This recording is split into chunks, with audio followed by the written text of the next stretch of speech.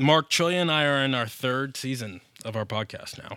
And we're doing a mini series really on church, race, and politics, since talking about race in church wasn't controversial enough. Yeah. But in all I seriousness. assume next season's going to be church, race, politics, and sex. Oh, yeah. So, there we go, Trill. See? Season 4. Season There 4 it is is. planned. There it But in is. all seriousness, we're not seeking controversy. We're seeking to be faithful. Free will and predestination. You can get to that. I don't know how that touches on race, but I mean, maybe. And so we're seeking to be faithful. And I want to begin with how you began a sermon the Sunday after the 2016 presidential election here in the States. And I'm just going to play the entire intro, which, given that it's you, it's a long intro, but I think a worthwhile one. So I'll play this for our listeners, and then Trillia will kick off our conversation. Right. Living together as a congregation of this size, we have the experience of miscarriages and births in the same week.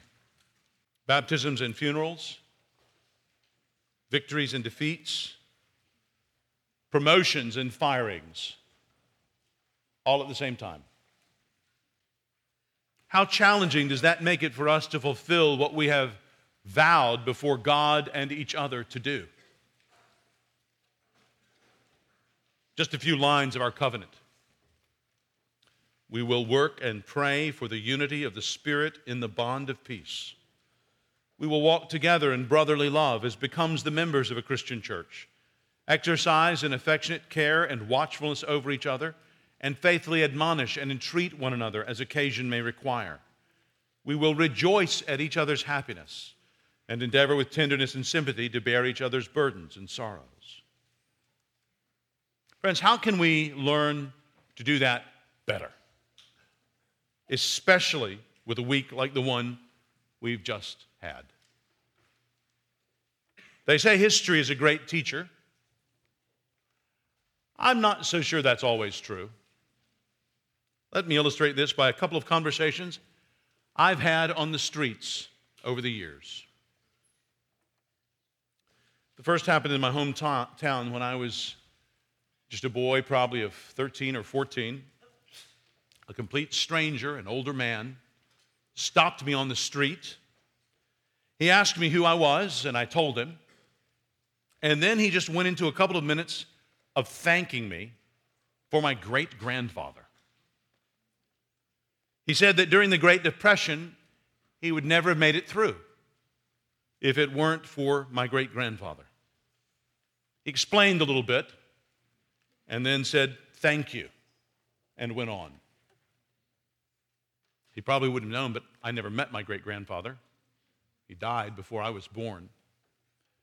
But that incident gives you a taste for my own story. A white son of an intact family, always lived in the same town, with my dad's parents a block to the west of Main Street and my mom's parents living 3 blocks to the east. I could easily walk from one house to the other in 10 minutes, and the church we went to was right in between. When I was 5, we moved out of town. That means 10 minutes south from these grandparents. 2 doors down from my great-grandmother, on a street named after her husband's family. And the 4 other houses we saw from the front porch had all been built by members of that same family. My great-grandfather's grave was a short bicycle ride away. And one of my teachers in my public high school had taught my older sister and my mother and all of her brothers, and in fact had begun teaching in that public high school in the fall when my grandmother had graduated from it in the spring. I could go on and at much greater length, but what I'm telling you is that I have a very particular history, which has been great in so many ways, but which has not always proved to be the best teacher. In my world, there were no enemies. Now let me tell you about a second conversation. Again, on the street, this one years later. I'm walking along with a friend, and he's telling me his excitement about a girl he'd started to date. I could understand that. I was happy for him. And then he told me that her parents might reject him because he was black. Well, my initial instinct was, that's ridiculous. He's a great guy. And so I listened for a minute, and then I quickly reassured him that since he told me earlier that her parents were Christians, there was no way that would happen. Then he told me simply and clearly that it had already happened to him once in a previous relationship. He shared the story, and it was eerily similar to his current situation. My confidence that he was wrong had come because I learned too much. I had universalized too much from my own history. And his history was different. And it told a different story. And I couldn't deny that. Now, from my natural emotional assumption in life that I have no enemies, that was natural. But my friend's experience was different. He had people in his life who said they shared his Savior, but because of the color of his skin being different than theirs, they wouldn't share their daughter. They wouldn't love him in that way. Having done nothing wrong, this friend found throughout his life people who acted as enemies. His history taught him different lessons than mine had taught me. His probably allowed for there to be people that had experiences like mine. In that sense, his understanding of history was more nuanced than my own, whereas mine had no place for experiences like his. So I needed to learn to supplement the lessons of my own history that it had taught me with the lessons that history had taught others. Hard lessons, like that one my good friend had been taught. Let me get very specific. Some members of our congregation are happy with the results of this last week's election. That's not just some people out there in red states. That's not just 81% of white evangelicals. That's some people sitting here, members of our church, are happy with the results of this last week's election. Not, I'm sure, that they would affirm anything that was sinful that Mr. Trump has done or said, but that's simply the case for whatever combination of reasons. There are another group of members of our church, a fairly large group from asking around, even here on Capitol Hill, who just really deeply and profoundly don't care. They just do not care that much about this election. And there are others, and a larger group than you might think if you're not in that group, who are scared. It's not just that they don't like the outcome, they're scared. They've had experiences or heard of experiences like my son phoned me about this week when a Palestinian friend of his in Louisville had her hijab ripped off and somebody said to her, "We don't do that here anymore." And it's not just the mainstream media that make up stories. Things like this happen. And there are some members of our church who know this by personal experience. We need to learn from each other's histories. It's our job as a congregation to live out the covenant that we've taken before the Lord and to show that the Christ that we share is more important than the politics that we don't. Friends, this church has survived close elections before. It was here when Teddy Roosevelt was elected and when his cousin Franklin defeated President Hoover. We survived Truman versus Dewey and Kennedy versus Nixon and Nixon versus Humphrey, all close and contentious elections. I was even here when we survived Bush versus Gore. And not long before that, back in those days, we had Vice President Gore's scheduler as our deacon of sound and the Republican Senate Majority Leader sitting right there. We survived it as a church. Friends, I would be loath to think we've become less mature as a congregation now. I pray that we as a congregation can actually see the gospel displayed as we love those who voted differently than us this past Tuesday. And part of that can mean some very difficult conversations directly with those that you have some pretty deep political differences with. But part of loving them means being willing to hear them out and believe the best, at least about their intentions, if not about their wisdom. I know there are some who seem compelled to have a more democratic church. And it may be some of you will leave in order to go to a more democratic church. There are plenty of them out there. And some of you feel compelled to have a more Republican church. And you may feel compelled to leave and go to a more Republican church. And there are plenty of them out there. But I think it's actually our best gospel strategy to grow individually as Christians and to especially reach Capitol Hill and this district to work hard against identifying our church with opposition to either party.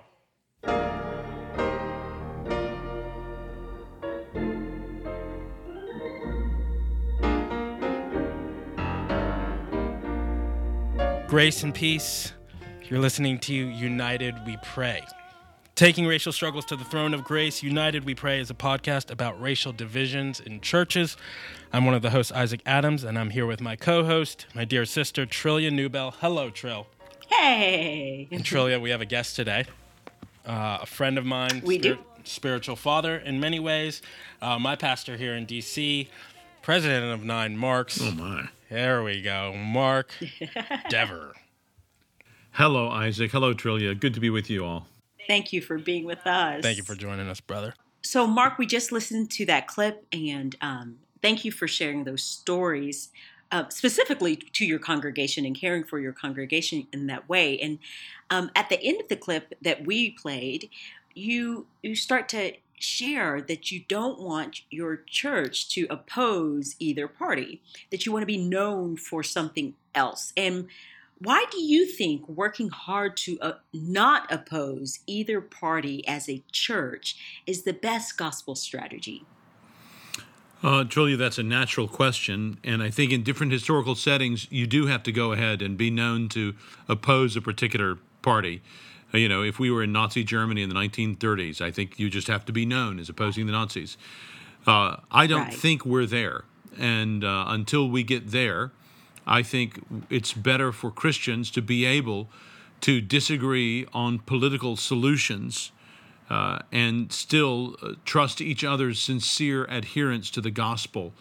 And therefore, I think we want to work as a church, as a place where, given people's differences on progressive tax policy or health insurance or, we can name any number of policies, we think that we have a gospel that you don't have to agree with us politically in order to affirm.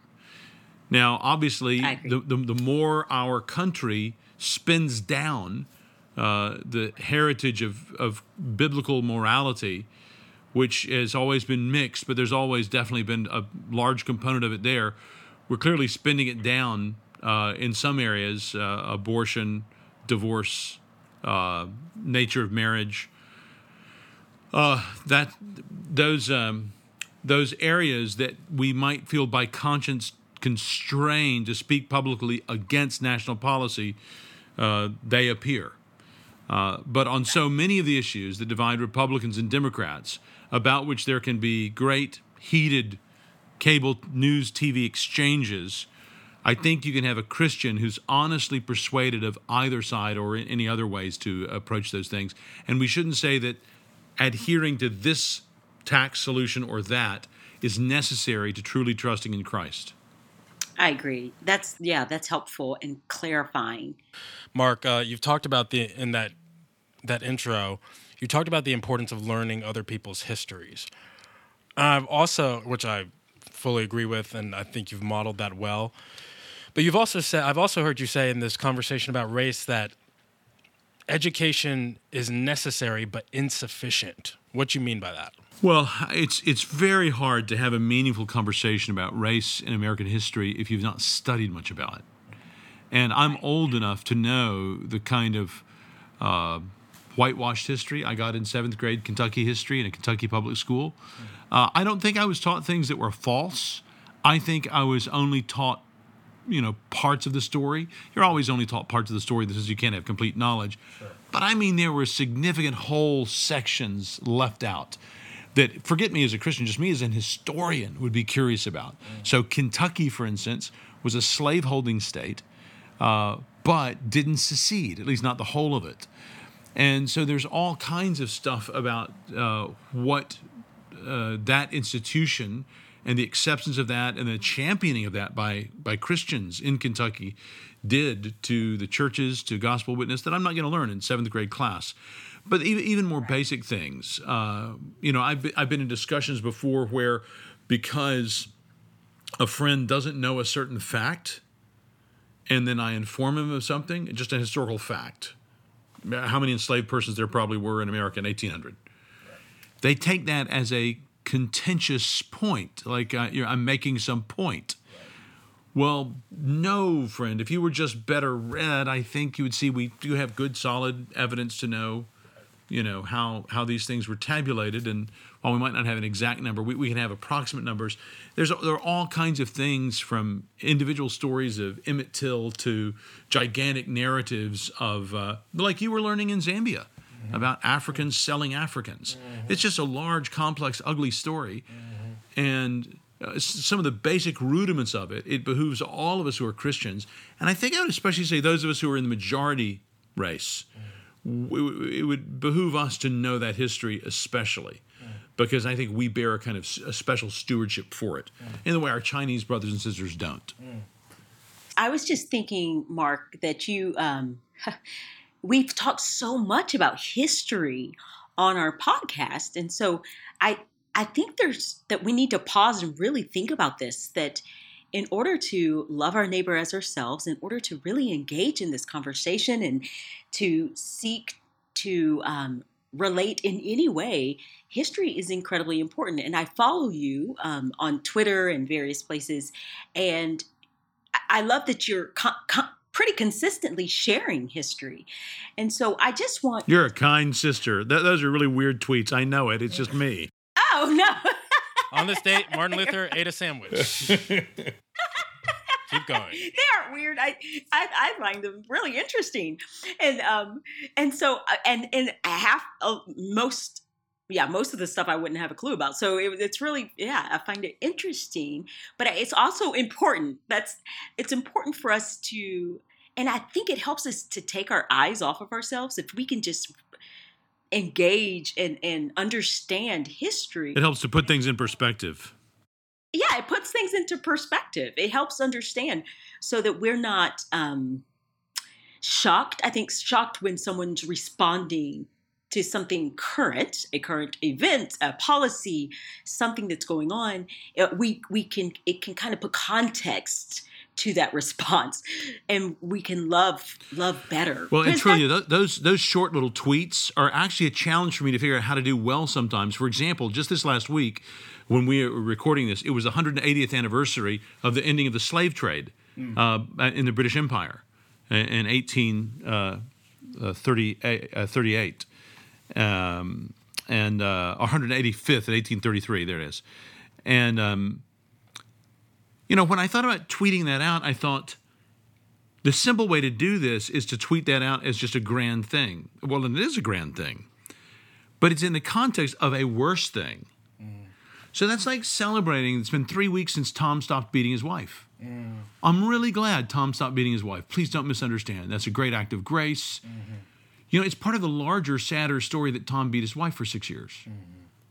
Right. So I want to celebrate William Wilberforce, but honestly, sometimes the way I see people celebrating someone like William Wilberforce, I think like, I am glad for everything you're glad for about that. There is a whole continent of lamentation before that. Yes, And so I don't want to take anything away from that rejoicing. And in some way, that rejoicing is even better and sharper once you have that lamentation in place.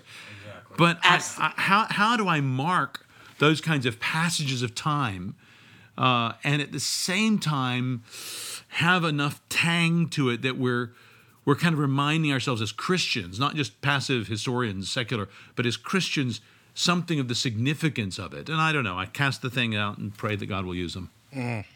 Yes, absolutely. What you just said kind of reminds me of the gospel in many ways, of how we don't like to talk about sin. As a matter of fact, even in I was talking to a good friend of mine, Melissa Kruger, and we were talking about how the word is less and less in our modern day vocabulary. Yet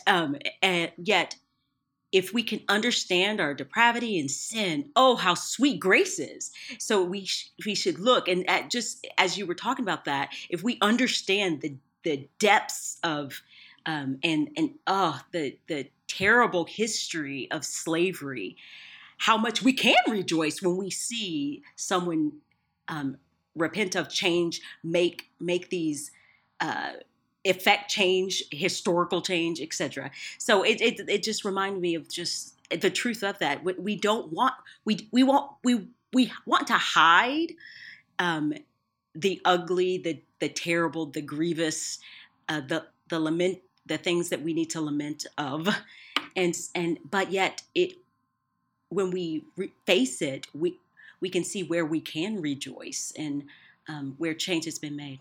And I think that also makes the story of someone like George Liele, all the more amazing. When you see what brothers and sisters have done with where they started and what they were given, then you just have all the more reason to praise God. That mountain's being raised up to 20,000 feet, but it's starting 1,000 feet below sea level. It's an even bigger mountain than you realized. Right. Praise God for all this. Right. Oh, my God. I'm going to keep us going, even though there's so many. Well, there's one more thing on this. Yes. It doesn't have to be just bookish history. Yep. Before the Mayflower. It can be individual histories, like Absolutely. I was mentioning in that introduction. So you don't have to be a history head. Right. It can be just listening to your friend talk, asking them questions about how they were brought up, about their parents. Right. About their experience with the law, about their experience in school, about their experience with employment, about their experience with doctors, and just having open ears to hear those things. But I want to stress what you said, though, because you're talking about open ears to hear. And let me just say, as the friend who's been on the other side of those questions, I just find I respond very differently when someone approaches me in a kind of, hey, I'm asking you this question because you're on trial right now, and I want you to prove it. Prove it to me. And then I would shut down. Yeah, just shut down. And I'm like, okay, you just really sound like you're trying to defend the status quo. It doesn't really sound like you're interesting. As if my daughter came to me and she's crying. I said, hey, prove it, and then Daddy will help you. Versus, what you're saying of like, I genuinely want to learn. I want to learn about this history. So let me keep going. Mark, you talked about the continent of lament. That was just a beautiful phrase. I was just there. If I'm understanding your historical point there, I was just there. And that's in other episodes. I was talking about Ken Mbugwa. He's a part of this series as well. And then conversations I had in Zambia. Let me bring us back to North America because, Mark, you played a role in the American flag coming down in our church's main gathering room. Let me just put it like that. Yeah. And I want to play a clip about how you thought through that. And in this clip, you also talk about single-issue voting, and Trillia will ask you about that. Okay. So when I had preached here in the summer of 93, I noticed that there was an American flag and a Christian flag. Internationals don't know what the Christian flag is, and they're weirded out by it sometimes. It was a Vacation Bible School product in the 1930s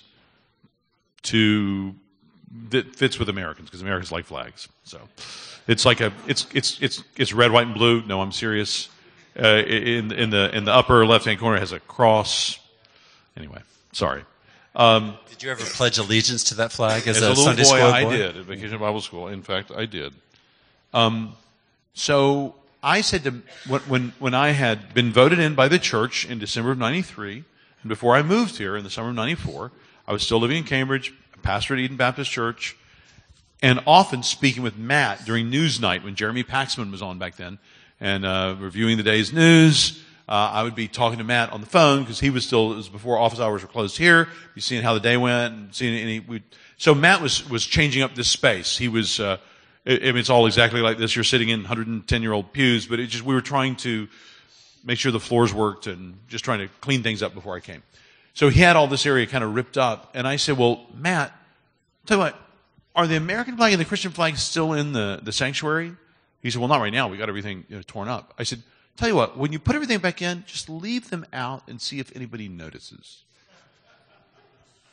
And I felt a little bad because he didn't understand what was going on. And I knew exactly what was going on. And Matt, just very innocently, kindly, humbly, servant-like, typical of him, said, sure, well, yeah, that's right. And I don't think he thought anything else about it.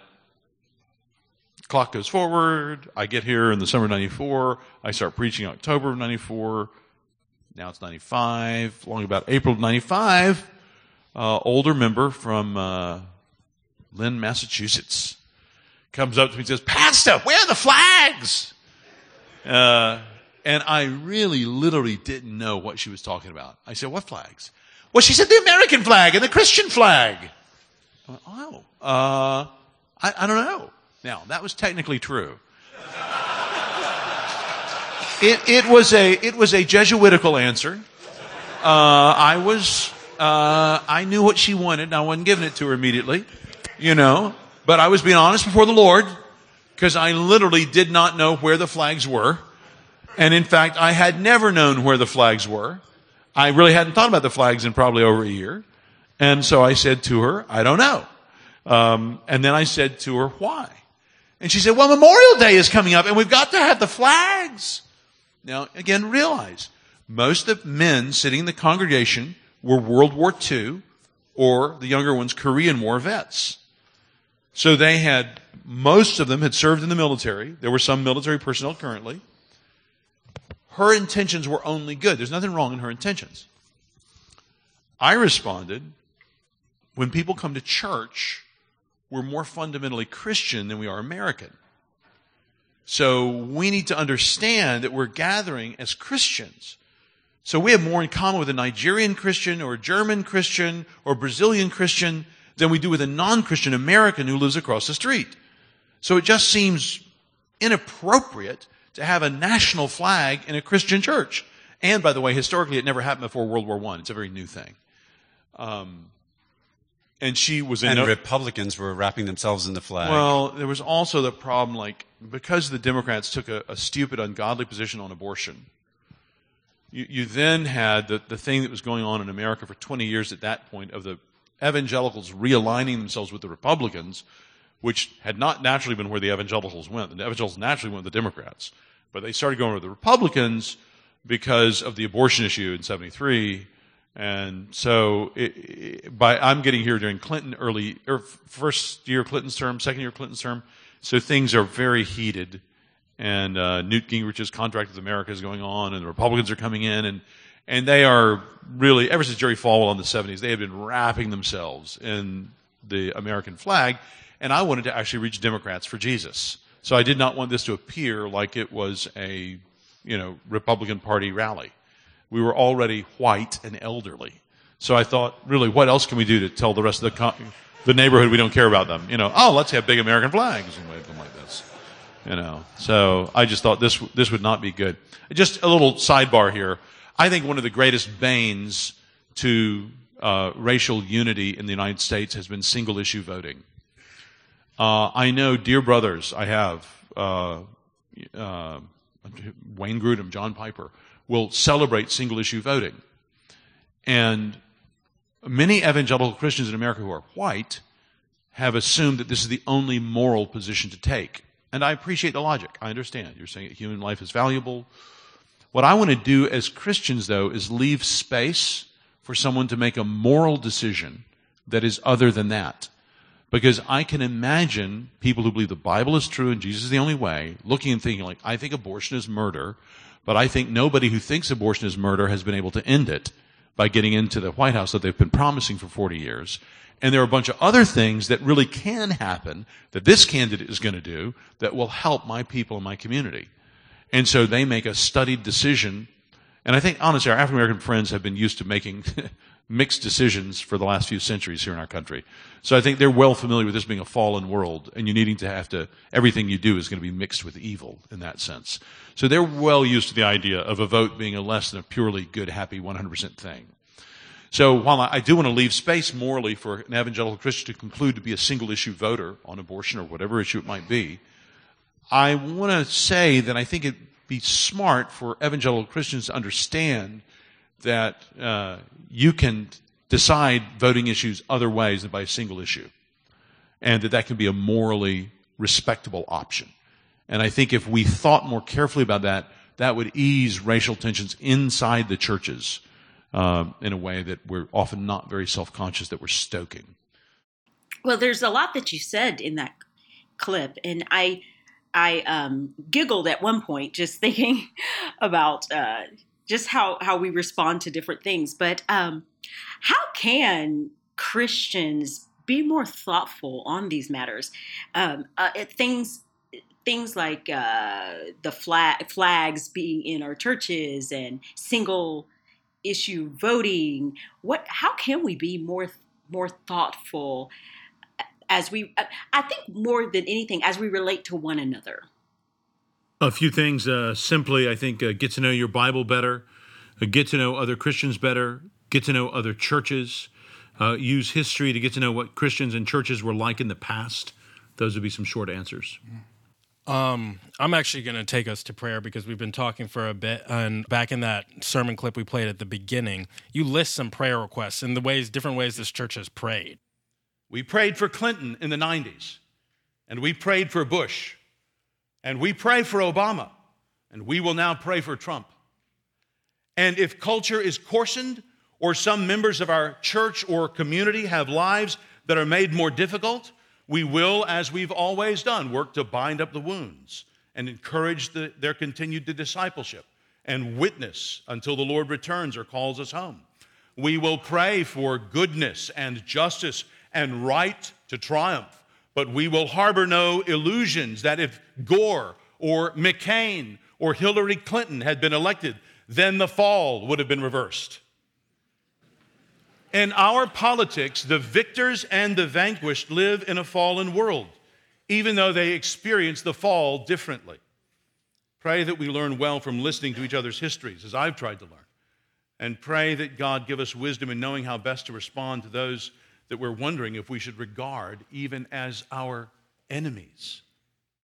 So, Mark, what we do is we just grab themes from what we've talked about. Anything you're thinking that's been pressed upon you, or even as you're revisiting your own words, just taking these things up in prayer. So, Trillia, you can open us, sister. Mark will pray.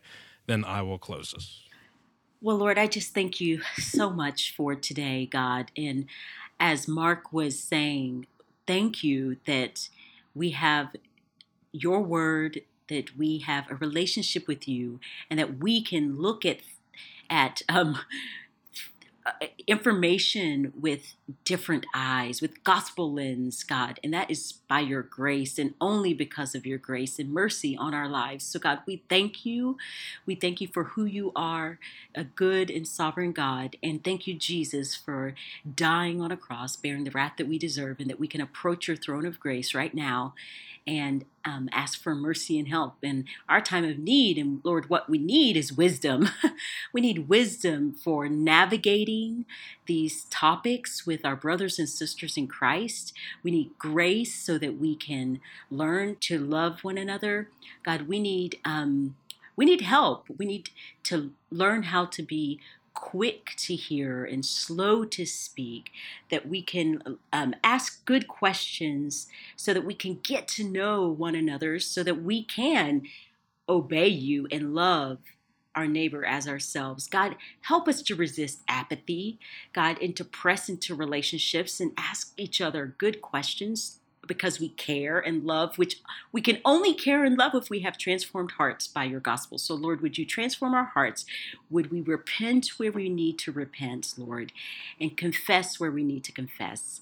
And Lord, I just want to also pray for leaders. God, would you raise up pastors who are thinking through these as Mark has been thinking through these over the years, God, that who will be able to lead their congregations in wisdom on how to be a family, Lord, who disagrees. We're not going to all agree, but God, that we would have unity of spirit because of your gospel. So, Lord, would you help equip leaders and raise up leaders who are willing to be different because of your gospel and to speak truth in love. So, God, I pray you will help bring leaders in their lives who can disciple them so that they can help and shepherd the flock well.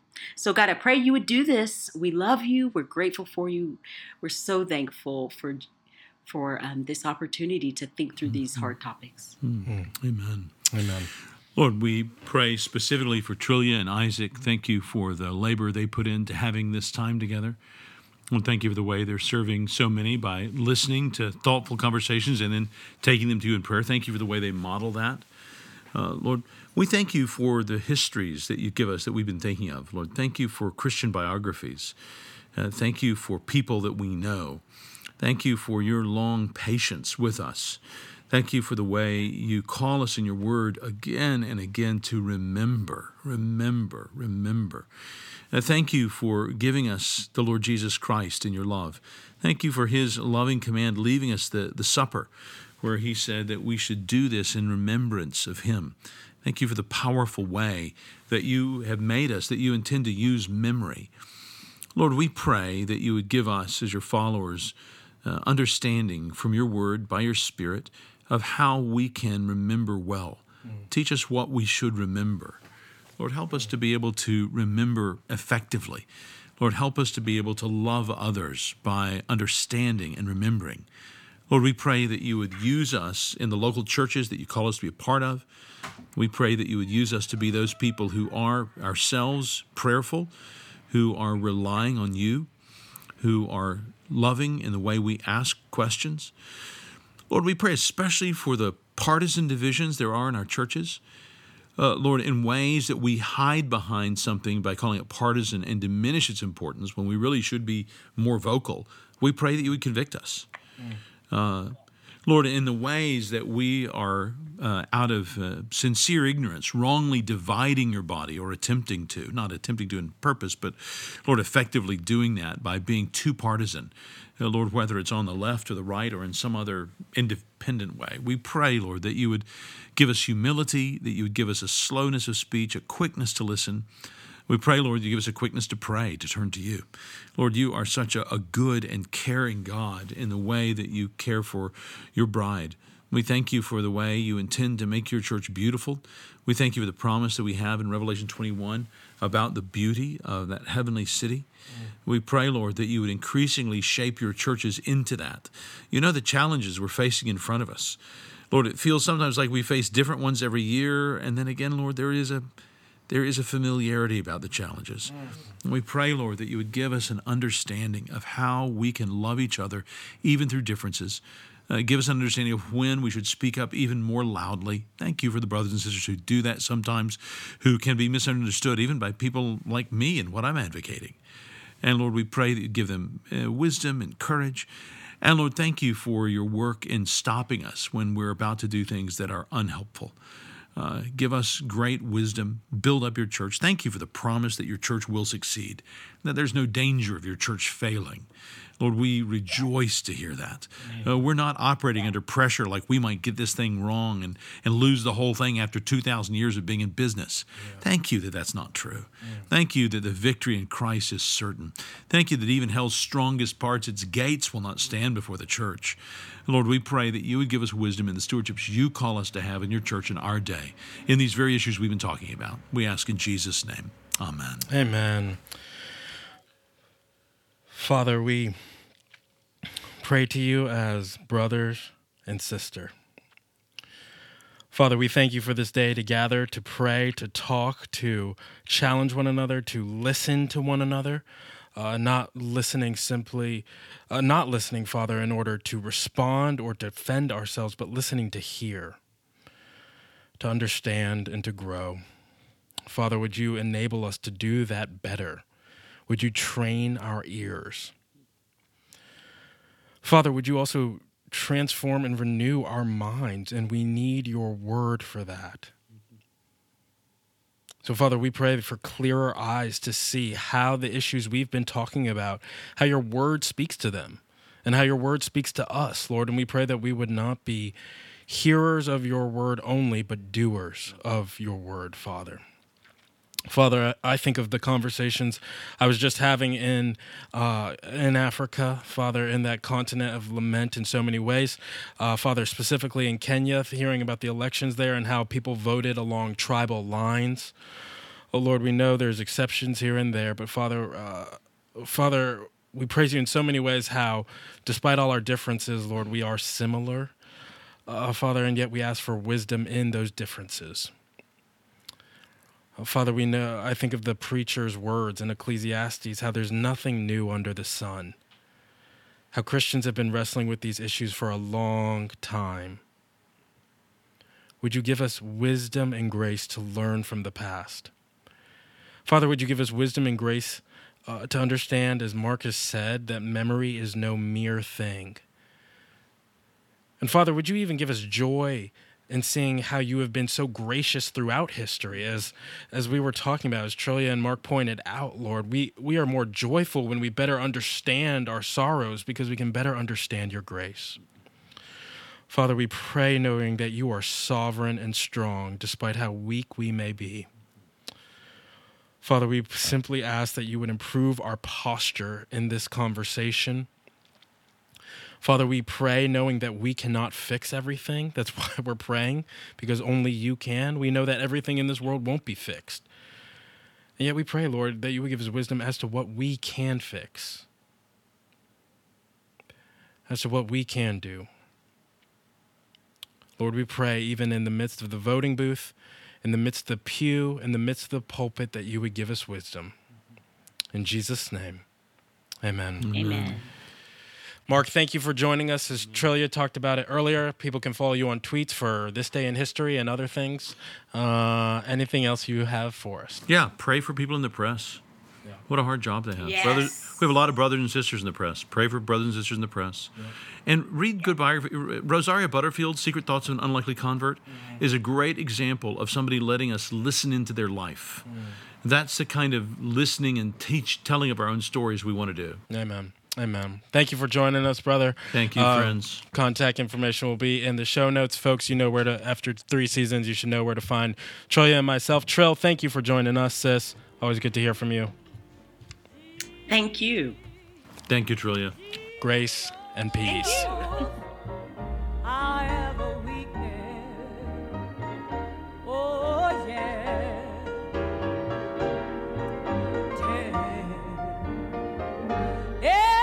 Everything to God in prayer.